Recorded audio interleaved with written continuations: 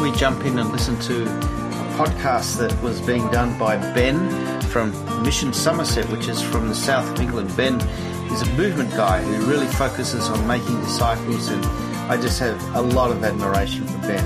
And Ben is talking to Paul King, our dear friend and partner there in northern England, in Middlesbrough. And they're talking about the birthing of the mission that Paul is running there, Liberty Mission, and how God has called Paul and his wife Stella into the ministry. But we're going to be kind of jumping halfway in the conversation and really listening to how Paul reaches out to people. And I really wanted to play this as a podcast because I feel like there's just a lot that we can learn. He's a passionate guy and his wife who are given over, who have left everything to reach the region of Middlesbrough and multiply disciples and churches all over that area.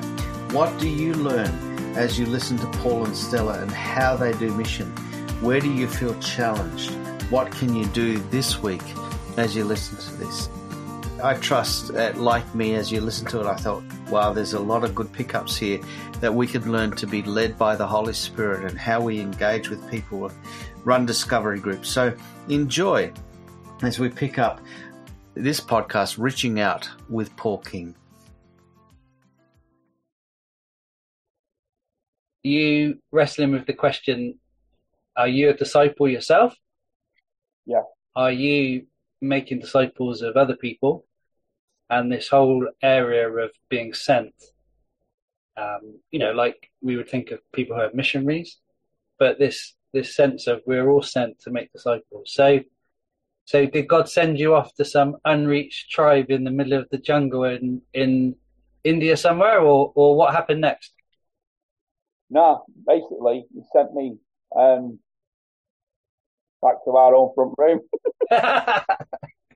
So, yeah, he sent us to our own people. He sent us to the people who live around us. 138,000 people live in this town. And that's the call that God put on our heart, was to make him known in this town. Yeah. There's 138,000 people here. There's 131,000 people allegedly far from God. But what I do know is statistically, in the whole of Teesside, 97.3% of the population don't go to church. Yeah. I don't know how many have a relationship with God. There's probably way more than that, but they don't go to church. So that means there's no fellowship, no direction, and other stuff. And the amount of places I walk and go out, there isn't many witness, or much of a witness. So that's really it. It's to go to our own people first, and that's what the call we felt, is to start churches multiplying, disciples multiplying in the northeast, in Middlesbrough, and the lost that are around us in this nation. So tell us, because you're probably like me, I hear a lot of people talking about this and using words like mission and having these great big plans. So tell us, what's actually happening? Is it working? So, right. Yeah, it's working, yeah. I think the thing was, the other year, my wife went out and she did what we call a Discovery Bible Study. All the Discovery Bible Study is a simple thing. It teaches people to be prayerful, love their neighbour, be obedient to what Jesus is asking them to do, which essentially is what a disciple is, and then to learn to share with other people and to go and make disciples themselves. And so she did the first one of them. And when she came back, she said, this works. And so what we've found ever since that is it works. And we found that really, instead of me preaching at everybody, telling everyone what they should see in the Bible, all of that stuff, all of that weight and burden being on myself, what we've found is if we just trust the word enough to speak for itself, it does. And each individual person can hear God for themselves out of the story, out of the scripture, and take something from that, what they feel God may want them to be putting a practice into their life, or maybe where God introduces himself into their life. So whether they're a new believer, whether they're just seeking God or don't even want to know God, but they're interested in him, whether they've been saved for years, this has been a real phenomenal tool to just equalize everybody and bring us all back to the place of just simply following Jesus and obeying him. And that really has been a phenomenal tool, coupled with just loving people. And, you know, love always costs. I say this to everybody. Love always costs. It never doesn't cost. It costs to open your door. It costs to buy someone a coffee. It costs to go and pray for somebody. It costs every single time. And because often loving someone else means you have to die to your own self to do it. So one of the greatest things is loving people and loving God, obeying him, love God. And then from that, seeing that develop. And yeah, it works. We just had a meeting 2 weeks ago, our first little tribe time, we called it, a little gathering of people who we've basically connected with over the last 12, 13 months, begun life with. We've seen 6 baptisms in that time. There's another guy just decided to get baptized last week. But, you know, it's not just to be baptized, and that's weeks and weeks of looking at scripture, being together in the Bible, doing life. And there was about 50 people in the room, lots of kids from 0 all the way up to 80 years of age. Such a healthy gathering of different people. In that room was some friends of ours we've developed a friendship with. They're a gay married couple with a family, with adopted children. You know, there was spiritual people in there, Reiki practitioners in there, mediums in there, people of different, again, sexual genders, marital statuses, people who are just attracted to what we're doing, attracted to our love for people.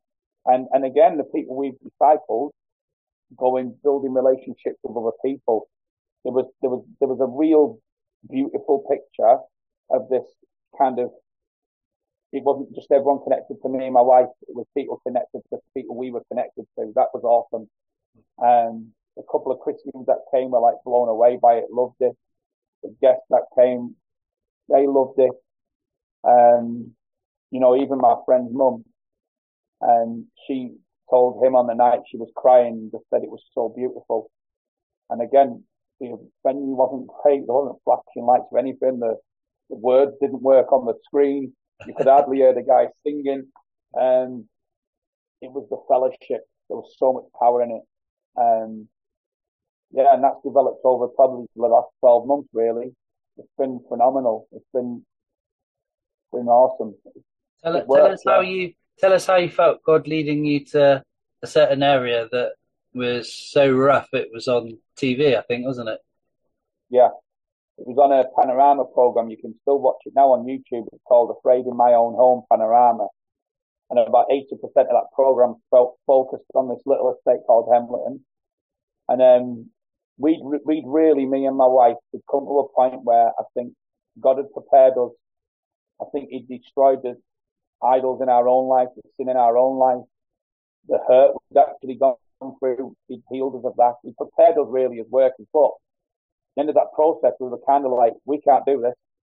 We're not good enough for this work, really, or it doesn't work. Like, we were just like, what are we doing? We've been all over trying all different things. And then we said, like, we're just going to give it 12 months. COVID had ended. We're going to give this 12 months and we're going to commit to it. 12 months, we're going to do it properly together as one, pray, and so we got a thing off the Lord, unless the Lord builds the house, those who labour in vain. So we just rested on that. It's going to be God doing it, not our strength, not our action, not this, and this, just God. And then we just gathered in our front room again, me, my wife, our friend, and a friend of our family, and our couple of kids, and we just began doing Discovery Bible study together. And then after prayer one day, we just prayed, and before we started the Discovery Bible study, and we just said, God, we're going to be quiet for 5 minutes. Would you just speak to us? And in that 5 minutes, I felt God just lay on my heart this place, Hemleton. And so, off the back of that, I went to this place. I'd rung the police and asked them where the worst parts of that place were. And again, if you watch the documentary, you'll see. But really, there was cars getting bricked as we went down the road. There was houses where you'd see a house, a burnt out house, another house, sheds being set on fire. Like, the police weren't there. The local PCSO officer who'd been there for years he'd left his job because he was calling for backup and no police come to back him up. The fire brigade were getting bricked when they came in. The people were basically abandoned by everyone, by their housing providers. Like, honestly, they were so abandoned by everyone. My prayer was, God, please, would you make this place visible to the powers that be? And so I went there. I just went to those really bad places, began to pray, just pray. I was on my own, just pray, even feeling frightened, to be honest, and scared I was and vulnerable. Just pray. And then off the back of that prayer, began to meet people. Then people were like thankful to me for being there and knowing that I was there as a man of God, minister of God. They were thankful that someone was there, someone cared. That brought hope to people, which was amazing. I was expecting to see big, massive church revival, but actually what happened was the community revived in that time. The people, the shopkeepers, the shop owners, they got faith, the hope, they galvanized, they started groups. In the end, one of them, again, she's a good friend of mine now. She wrote a letter to the mayor of Middlesbrough and invited him to sit down to talk about the issues. And then he agreed to meet her. And so she then messaged me and said, will you come and sit with me because I don't feel confident, which is like a massive privilege, to be honest. And so I went and sat with her just to be with her, to give her comfort and strength and pray for her before she went. And out the back of that, the mayor of Middlesbrough then ended up walking around that estate with me 3 or 4 times. And it's funny because we've been praying for God to send us a fellow worker to walk around the estate with me. And he sent the mayor. The So, mayor of Middlesbrough. Yeah, in the mayor. And in that journey, that few hours that we spent together, I ended up giving him a Bible. And in that Bible, I wrote Psalm 139. I wrote the Roman Road Journey. And I finished with Matthew, John 3, and basically about you have to be born again. I just wrote on that, look, this is a message from my family to your family with love. We love you. We're praying for you. I just want you to know this is a journey. This is a road. And if you follow this road, it'll lead you to Jesus and it'll lead you ultimately to a decision. So be blessed. And I gave him that Bible and never heard anything of it. And then a few months later at Easter, I sent him the story of the prodigal son. Again, didn't hear anything from it. But last week on Sunday, someone sent me a post. They were trying to have a dig at him, really, saying he's using your name and all that. And then, but I messaged back and said, oh no, it's true. And he put on a post, I'm thankful to this local vicar for helping me in my faith and other stuff. But also there's a few good Christians who've helped me along the time. But and I really want to thank. And then he mentioned my name and said, it's not for me, it's not whatever. But it was like a little hug from God, really. I just want to thank Paul for giving me the Bible and getting me back into liking my Bible again and enjoying my Bible again. So, yeah, that was awesome. It was and awesome. He wants to come along, doesn't he, to one of your gatherings? Yeah, for the next one. So we're going to have them every quarter so that we can keep getting out, growing and multiplying, but then give people a sense of family. And that's one of the things I learned from you when I come down to Somerset was these things we're building, whatever you want to call it, if it isn't a family first and foremost, then it's not anything. It's got to be a family. It's like you've got to be loving everybody. You've got to kind of see, right, overriding your desire to see multiplication and other stuff. Sometimes you've got to stop and just ask yourself, what does this person actually need right now? Because sometimes people don't need kind of more stuff. They need you to just sit down and just chat with them, listen to them, love them, encourage them. And so that's hopefully what I think God's done, is he's built a little family of us, and that family's growing a little bit. And I think wherever people have encountered us now, then I believe that they've felt love. And that's another thing that's been important to me, is that the witness they've encountered has been a positive witness. We're spiritual straight away. We are always on about God, but we're not ramming things down people's throat. We're just spiritual people. We're offering prayer. We're ministering to needs. We're bringing stories out of the Bible into situations. And in doing that, we're just glorifying God among the people more. And so people then can say, oh, there is a God. These people represent God. These people are all right. Therefore, God's all right. So it'd be really great.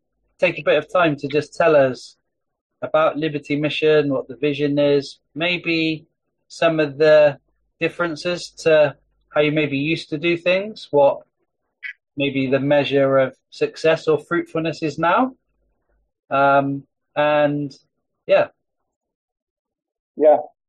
Okay, yeah, so Liberty Mission, I think really in 2021 in May, when me and my wife said, right, this is it, we're going to give it 12 months. At that point, we were essentially called Mission Middlesbrough. And then we were kind of asking God, what do you want this to be called? What do you want the name of this to be? And so we'd had oak trees in various forms and prophecies throughout our kind of last few years. So we definitely knew there was something to do with a tree in terms of what God wanted to talk to us about. And then obviously the passage he used, it's often an oak tree in the Bible. Isaiah 61, there's oak trees. It's like there's always, and so the fruit of like the oak tree was like became really relevant. And then at some point that year, I was doing something. I remember praying, and as I prayed, I kind of lifted up my hands, and I just saw these Statue of Liberty torches in my hand. And so felt really strongly about liberty. I had a look at what liberty was, and when I had a look at investigate, it was like a liberty tree in America. I think that was an oak tree that people used to meet under. So there's lots of liberty things. So in the end, we got the name Liberty Mission, which just means freedom, doesn't it? Freedom. The mission is freedom. And so that became really part of what we're about. That's the reason we're doing what we're doing, is to bring liberty to the captive, liberty to the people, liberty to the oppressed, liberty to the nation, really. And so that became the name, the banner, if you want, that we're gonna walk under. And so what was on our heart was, I think off the back of the guy from China talking about what makes a disciple, and really seeing the fact that people now, 90% of the people you invite to church won't go to church, but 60% of the people, if you ask them to sit down and read a Bible, probably would. It became our vision then to try and engage people in their homes, and really to recreate what we were doing in our house, which was just to bring God into our house. Because it's like what God showed me in prison. Any life with Jesus is a different life. Like my mum with Jesus would have been a different mum. My dad with Jesus, my dad spent 25 years of his life in prison. Him with Jesus, different dad. If there's a guy that beats his wife up all the time, with Jesus, he's not doing that anymore. Or a man that works all the hours God sends, thinking this, I've got to provide for my family, but he never sees them emotionally, physically. That guy's going to be different with Jesus. And so I saw him in prison, then Jesus is like the answer for everything. And so really that's the heartbeat of what we're doing, is to try and get Jesus into as many homes as possible, not because it's this religious thing to do whatever, but because I genuinely want people to experience what I've experienced. I genuinely want people to have an answer to their needs, to their struggles, their strife, their problems. Like there's freedom in the name of Jesus. There's liberty in Jesus. And so that's the heartbeat of it, is to get Jesus in every single community, every single street, whether that's by prayer, whether it's by a church that's going on, a Discovery Bible study that's going on, whether it's through disciples gathering in that area that are then on the street, taking responsibility for that area. That's essentially the vision, is to mobilize a movement of people who are going to take responsibility for their neighborhood, their area, in prayer, witness, and action, to make God known where he isn't known, and then also to find every single person in that community that wants a relationship with God. Because the other side of it is, if we don't do it, the Jehovah's Witnesses are doing it, the Mormons are doing it, the Muslims are doing it all over Facebook, offering Qurans and all that. Everyone else is doing it. But again, people don't want to come to our churches anymore. So the only answer is to take our church to the people. That's the only answer for me. And that's essentially what the kind of heartbeat of it is. Yeah. Tell us about how you've how have you met or come into contact with some of the people that you would say you're now discipling? Yeah, well, some of them, genuinely God's brought them. Which I remember people saying to me, "Well, God will bring people to you," and I was like, "How's that going to happen?" But I've seen it happen now. He has. He's brought, he's brought people to us. Other people, it's been a consequence of, and you know what? Instead of waffling, apart from the people God's brought to us, the simplest answer of how we've encountered people is through obedience. It's through hearing God speak about go here, go there, speak to that person. It's been that simply. All of the fruit, all of the life has come through that obedience. And again, it goes back to that scripture God gave us, unless we all build the house, those who labour in vain. Yeah. When I've tried to create something or chase something or pursue something, it's often ended with nothing. But when I've just listened and followed that voice, it's like there's fruit at the end of it.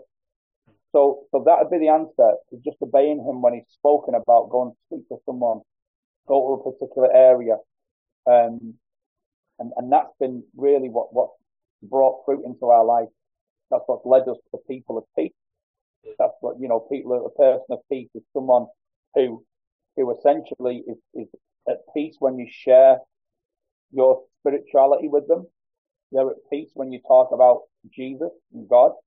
And they're at peace where they're humble enough to be honest with their issues and their struggles. That's also a sign of a person of peace. And also they're willing to open their life to you, their family, their friends, and that kind of network. And so those genuine people like that, the people of peace, I think God's led us to them so far, through just waiting and asking God what he wants to say to us, and then responding when he speaks. And so if it helps anybody, what we do is we'll sometimes, and we don't do it enough, and in saying this, I need to do it more because every time I've done it, God's spoken. But it's just taking time in your quiet time or in your meeting to just stop and just say, God, we're just going to give you 5 minutes. And I don't mean that dishonorably. I don't mean it that way. The whole reason for meeting is to worship God. But I mean, we're just going to have no agenda for 5 minutes and just be still. And if you just speak to us, and if you want anything to say, if you want to direct this meeting or did it, that, and in those opportunities he's spoken. And that's how we've encountered people of peace, really, more than anything else. Yeah, you've shared some amazing, stories of even you felt the Holy Spirit put the face of someone on your mind. Yeah. Tell us what happened there and how it's left that now. Yeah, so 12 months ago, pretty much to the day now, I was in my back room in there, and again, I just read my Bible, and I just said, God, I'm just going to sit here for 5 minutes. You want to speak to me, and I'm listening. And I just saw the face of a guy, calling Timmy. It's not, it's not a real name, but I'll call him that. And this man is part of a gay couple in the school I go to, which again is irrelevant, but it's just part of who he is. It's his family, so that's why I'm using that as an identification thing. And so I felt him impressed upon my mind. And then I was like, okay, what am I praying for? Like what? When I go speak to him, what am I going to say? Yeah. And I just saw this like kind of swirliness going on in his head. And so I went to school. I followed him out of school. In fact, I ended up going out before him, so I was hanging about near where I'd seen him walk, because I didn't know where he lived. I just knew he walked a certain way. And so I waited for him. And then as he come up towards me, it's funny because he was with this woman talking. I was like, oh no. I was like waiting for her to go. So like they come walking towards me and I was still stood there on my own. I thought this is going to look weird. So I pretended to walk off. And then she walked off. So then I had to cut back for myself. And then I was like, excuse me. So I just shared with him. I was praying, reading my Bible, felt God showed me your face, and I just want to be obedient and just say, is there anything I can pray for you for? And then he just said, no, actually, there's not. Actually, my life's really good. I've just got a new job. And so he said, And I said, well, what I saw was like your mind. It seemed like your mind was, I mean, what I felt was his mind was really anxious and stuff. And he said, oh, no, I'm all right. He said, I am getting a new job when I'm going to be a manager, and I'm a bit worried about that. You can pray for that. So I prayed for him, give him my card, thought that was a waste of time, and walked off. So I walked off and never saw him again for about 2 months. And then what happened was, we were basically a week out of Christmas or 14 days out of Christmas, and we had no money. And we usually have all the kids' presents sorted, but we were well short. We were well short of what we needed for Christmas. And we were on a call with my friend from Australia, and basically he'd said at the end of that call, "Is there anything you need?" And I just felt the Lord say to me, "Tell him what you need." And so I said to them, "Well, actually, we need to get the kids presents." And so they prayed for us, and I went off and I went back into Hemleton that day. There's a reason for this story. It's not a dovetail, it's a connection. We went to Hemleton, and I ended up at the youth services, and I'm talking to this youth worker, and I'm saying, "Is there any need?" And he said, "Well, the need is we have all this money that comes in usually by this time, and we go and provide presents for all the kids who've got no presents on the estate." And so I'm praying for him, finished praying for him to get this money. And I said to him, "Listen, mate, I'm studying right now as a man who needs so many hundreds of pounds to pay for his kids' Christmas.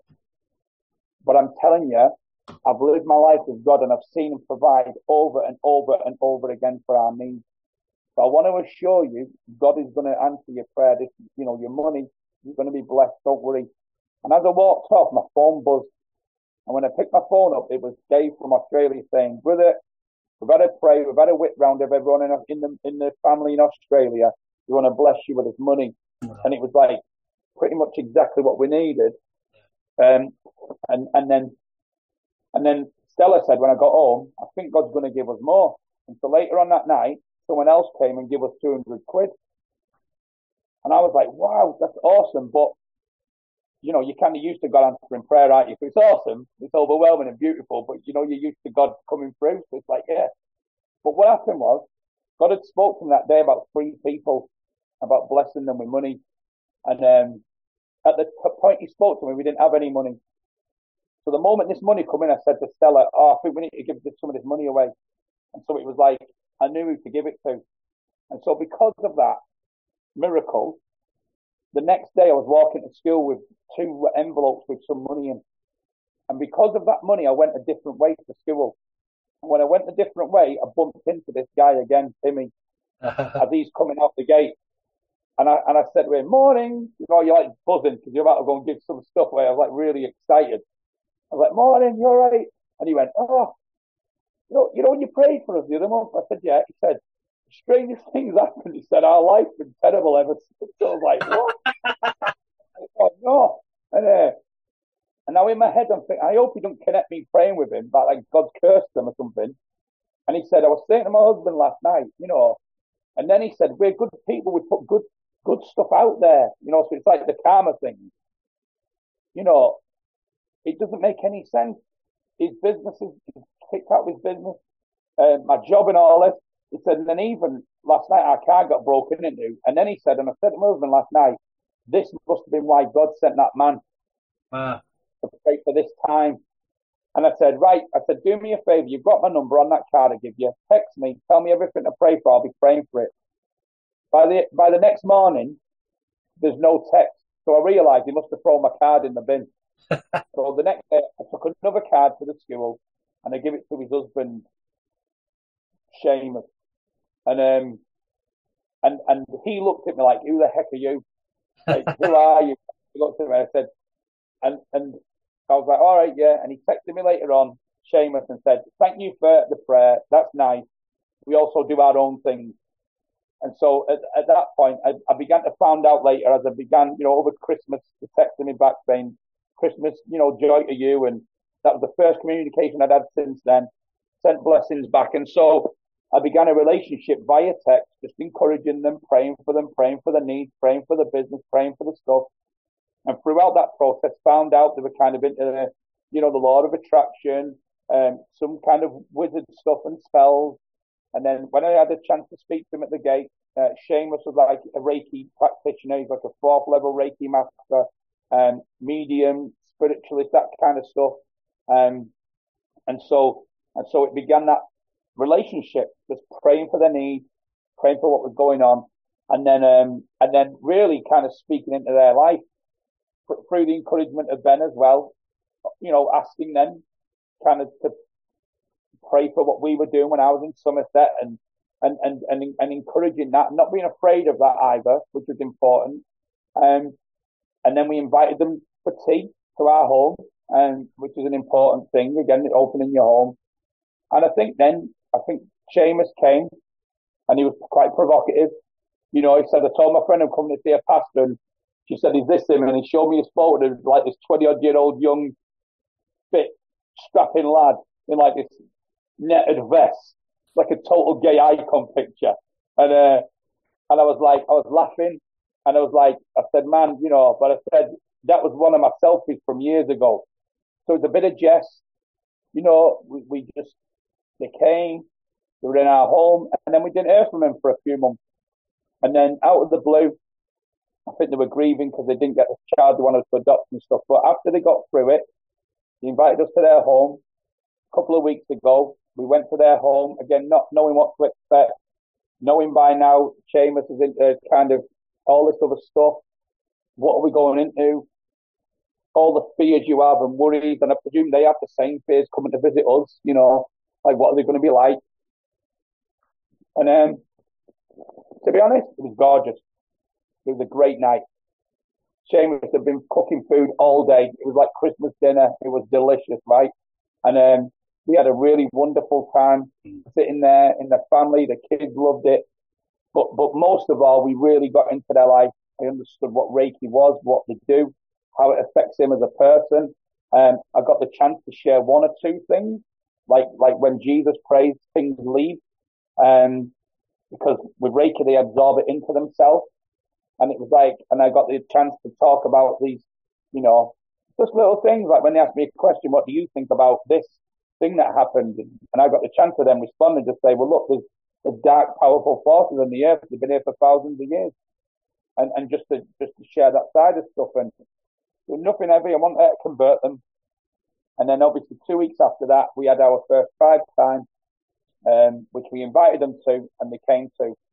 And Sean came. He was walking the room, releasing positivity and positive vibes. And this is the real crux of it. Seamus is a lovely guy. And he is genuinely believing he's doing God's work. He's trying to benefit people. He's trying to make people's lives better. And so, like, when my wife encountered him, one of the Christians in the room was like, what the heck's he doing? Like, freaking out. But, like, my wife said to him, you all right? She was just making sure he wasn't anxious because he had anxiety. And he said, yeah, I'm just releasing positivity in the room. And so my wife just said, well, that's awesome, because, like, it really feels positive. So thanks. And it's about embracing, it's about, like, sometimes us, because it's kind of finished now, because they really enjoyed that day and he really enjoyed it. But what I've learned through this process is, and part of that learning was through me being with you, Ben, that time in Somerset, me opening myself up to not be afraid of other people's lifestyle choices. What it's done is it's enabled me to see a level of understanding of his heart, and his heart to actually be a helpful person to humanity, trying to make the world a better place. But the other reality is he's doing it in line with other things. Yeah. And those other things are robbing peace from him. They're stealing time from him. The people he's ministering to and he's drawing these powers out of, they're coming back 2 weeks later with the same problems because they're just going back to them. And it's draining him and taxing him and it's costing him a lot. Like I've just said before, love always costs. And so I'm able to message him last week, like, how are you doing? And he's like, I'm drained. And I'm able to pray for him and send him a scripture about, come to me all who are heavy burdened and I'll give you rest. I know theologically it's about people who are under the law, trying to live the law, but also it's the reality that Jesus does release our burdens and does give us rest. So it's enabled that relationship to develop a bit more. And that's that encounter, responding to God, saying, speak to that person, it's opened it up in such a big way. And just to finish on this, one of the most beautiful things of that day was Seamus came to me and said, I know a lot of people that would benefit from something like this. And so all of a sudden, what I saw God show me was already he's got vision for all the people he's doing life with. And this is a whole lot of people into paganism, spells, all kinds of stuff. He's got a whole mission field there. And that isn't even looking at his marriage. It's not even looking at that and seeing that as an issue right now. It's like this guy has got vision for a whole load of people. And that's really exciting. Yeah. So, yeah. That's really encouraging, Paul. Thank you. And maybe to sort of like start finishing up, how, you've been in a situation where you and Stella, your wife, were leading a church, which had a building, met on a Sunday. In the first part, you said, you did see God doing some amazing things. And you're now in a situation where you have a community of people around you. What are some of the differences in how you think and how you approach things now to back then? Yeah. Or are you still doing the same thing? No, the difference is here's the biggest difference is I'm dead, basically. It's no longer about me, performance, being known. That's the first thing. Trying to be everything to everybody. I'm able to be vulnerable, weak, just an ordinary person. I think the other side is every single person that's doing life with us can see for themselves that they can do this too. They can all see that they're called without being called from a platform. Someone's calling them from a city on the same level as them. They can see how God can use them. And I think instead of teaching everybody, it's encouraging people. It's kind of drawing out of them what God's speaking to them about. So the whole emphasis of the relationship is completely and utterly different. My emphasis now isn't about building a big following of people and gathering of people. The emphasis is on serving people, loving people, and essentially releasing them to go and be the person of peace, really, to all of their network. And so the focus isn't about money, timing, clubs, meetings. It's about God, about their relationship to Him, and about the world and the lost. It's just so simple that anybody can do it. Our children, that anybody can do it. And I think that's the big difference. It's the fact that people can adopt this very quickly. They can accept it very quickly. You can do this lifestyle. You can do these gatherings with 2 or 3 people, which is funny because Jesus said where 2 or 3 gather, I'm there in the midst. So, or Paul said whoever, but he's there in the midst. But it can be done in bigger groups. It can be done in different languages. There's no barrier to it, and that's another thing. And I think that's the difference as well, is the church is essentially mobilized, and because it's smaller, it can access areas and places that the bigger buildings just couldn't reach. Only because the people weren't leaving that building, and that's another difference. Everyone essentially, in part of what we're doing, has something outside of this that they're doing for Jesus, or what they're trying to do for Jesus. Or most of them, a few that are, but the majority are. Yeah. So it sounds like rather than, as is often the idea of leadership in a church, where you sort of spend your week preparing the message that you think people need to hear, actually it's completely flipped upside down now, really. You're serving a growing community of people where you're empowering them to be the leaders. Would that be fair to say? Yeah, 100%, yeah. Yeah. Because it's like, again, it's this reality that in 20, 30 years, I'll be dead. So if I'm going to be dead in 30 years, you've got to kind of create something that can exist without you from the start. And I suppose a lot of churches are built on this pyramid structure that kind of looks like that. And so there's always the person at the top, and they build this thing up like that, and then the leadership kind of moves up, doesn't it? You have someone start at kids' work, and then they manage to do that, then they do that, and then they might be trustworthy enough to do a life group, and it's always moving up, but there's only ever kind of one position at the top. Yeah. And so that building then can only contain however many people it can contain. And all of those people essentially follow this one voice. And what we've done is kind of flip that upside down like that, so that at the bottom really is the servant of all. That's what Jesus said, be the servant of all. And you're just lying there and then encouraging people out. And so everyone then, instead of following your voice, I'm sorry, my head's there's no single voice at the top of this. It's an upside down V, and what they're doing is they're all following Jesus' voice and obeying him and listening to him. And that again is enough of a difference. We're not teaching people to obey us, follow us.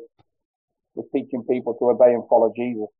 So that, and equipping them as well. So if Jesus says to someone tomorrow, I want you to go and move to Bognor Regis, for example, or Cornwall, then they will have enough in their locker, even if they're only 6-month-olds, to go to that place, to walk, pray, look for people of peace, gather them, get around the Bible, start making disciples.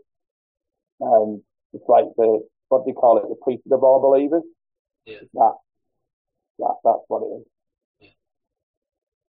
So, Paul, you've got an amazing testimony yourself, and the work that you and Stella are doing. I know there's very real challenges and discouragements that come your way, but I just want to encourage you. It's amazing the lives that you're touching, and if people are watching and feeling as enthusiastic about you as I am and wanted to support you or pray for you, what would you say to those kind of people, or how can they support you? Yeah, I think prayer. I think I say this to our intercessors team, and I say this all the time. Prayer is the most important thing. Without prayer, nothing happens at all. Like nothing. It's everything. So we need as much prayer as possible. Prayer for what the Lord says. Workers in the harvest. That's the first prayer. The second prayer is for souls to be saved, people to be reached. That's it. Workers, souls to be saved. I think in terms of our support, we're literally now 8 months into a raising support journey. So it's like we're fully committed to this kind of life. And that means a lot of our time is often, you can be here 1 minute, somewhere else another minute, going to another area. You can't kind of catalyze and pioneer doing 37 hours a week, and it just doesn't work. So we're raising support to kind of do the work. We're doing it without the support right now, to be fair. I think we're about 23% towards 100% of our support. Yeah. And so my prayer is, if I'm being honest, just like my friend asked what you need, our need is we need people to support us financially. So, the Bible says, how can people hear unless people go? How can people go, unless people send them? And so the way we see it is, we as a couple, we support missionaries, we support other people, and we do that ourselves. And so it's like, right, we're supporting people to reach other people because it's the importance of the gospel, and either we kind of go or we send or we do both. And I think in the kingdom, you do one or the other. There's no kind of middle ground. You send or you go and that's it, or do both. And so we're looking for people who want to send us. If people want to kind of back up regional missionaries and UK-based missionaries who don't have a problem that we're not living in Africa, but see it as the same thing, then we would be like 1,000,000% appreciative of that support, no matter how small it is. it all kind of goes into helping us keep doing what we're doing. And yeah, and it's a privilege, and that's what we'd say. And let me just finish by saying this. It's also a privilege to give. It's also a privilege to support things like this. Because without getting into a big Bible study, theologically in the Bible, Jesus does tell us when we give to mission, give to extend his kingdom, there is blessings in that. There is things that come back to us from that. And not prosperity gospel stuff. But there's a genuine thing when we sow into the kingdom, we reap, again, spiritual rewards from God. So it is often more important for people to give than it is for us to ask for gifts.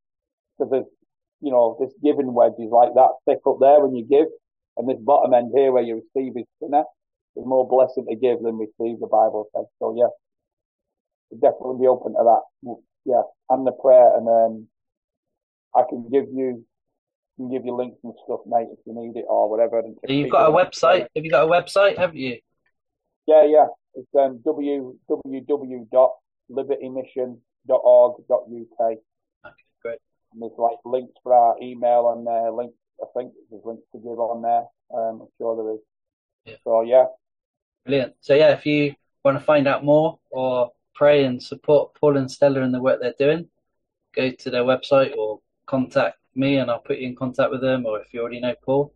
And why don't we finish off, Paul, because we're part of a kind of bigger gang of folk, aren't we, around the UK who are trying to see inroads in the harvest and see disciples multiplying. So why don't we finish the call by praying? Yeah. I think a minute ago before we started recording, I just said that because, like I said, I've been massively encouraged just by you reminding me of what God's done. So sometimes we can focus on what we haven't done, what we haven't achieved. And I think part of this is reminding me what God's actually achieved in the past 12 months, and that we've been a part of, quite overwhelming. And just reminded me of that little boy and said, this is what I've got. Like, the loaves and fishes. Yeah. I know people often preach that, like, this is what the kid says, this is what I've got. But Jesus said, give me what you've got. He didn't, you know what I mean? It's like, yeah. But there's still that emphasis that the little kid has said, he's given the ball, hasn't he? And I think my encouragement and my prayer is going to be simple. And it's this. If it's just you in a front room, if it's you and your wife in a back room, if it's you and a couple of people walking the street somewhere, just stop today. Just give that to God. If it's a vision, if it's an idea, if you're wondering, should I leave this status quo church? And it's no offense against the church. We need the church. It's massively important. But if God is speaking to you about going out into the world, you've got to obey him. And my encouragement is, before I pray, because that's all I simply want to pray, is just stop. Just offer God what you've got. It doesn't matter what it is. It's like when you get saved, you don't come in with your good work. You come just as you are, and God will take your life as it is. Just bring that to God today and ask him, do something with it. This is all I've got, but I'm willing to surrender it to you, and just let him multiply it. And so that's my prayer, Father. But I just want to pray for everyone listening. I do hope that actually you spoke the Holy Spirit in all this and not me. I believe you have. I just pray, God, that people would take what they've got in their basket right now, today, as it stands, not looking at what they haven't got, not looking at what they haven't achieved, but God, looking back at all that you've done already through their life. I pray, Lord, that they stop today and they just offer you what they've got and put it into your hands, so that you, Lord, can do something with their life, and you can do something with the things you've given them. And we ask you, Lord Jesus, to multiply your disciples, multiply your workers across the land, across the nation, but across the nations, Father. And we pray, Lord, you'd raise up more workers and more leaders. I just thank you, Lord, for people who've had the patience to listen to all of this. And I just ask you to bless their lives, their marriages, their families. And God, if anyone's been hurt by the church as they've left, as they've followed your call, God, I pray that there'd be good disciples that forgive, that look to you, and that keep pushing forward in Jesus' name. Thank you, Lord. Amen. Amen.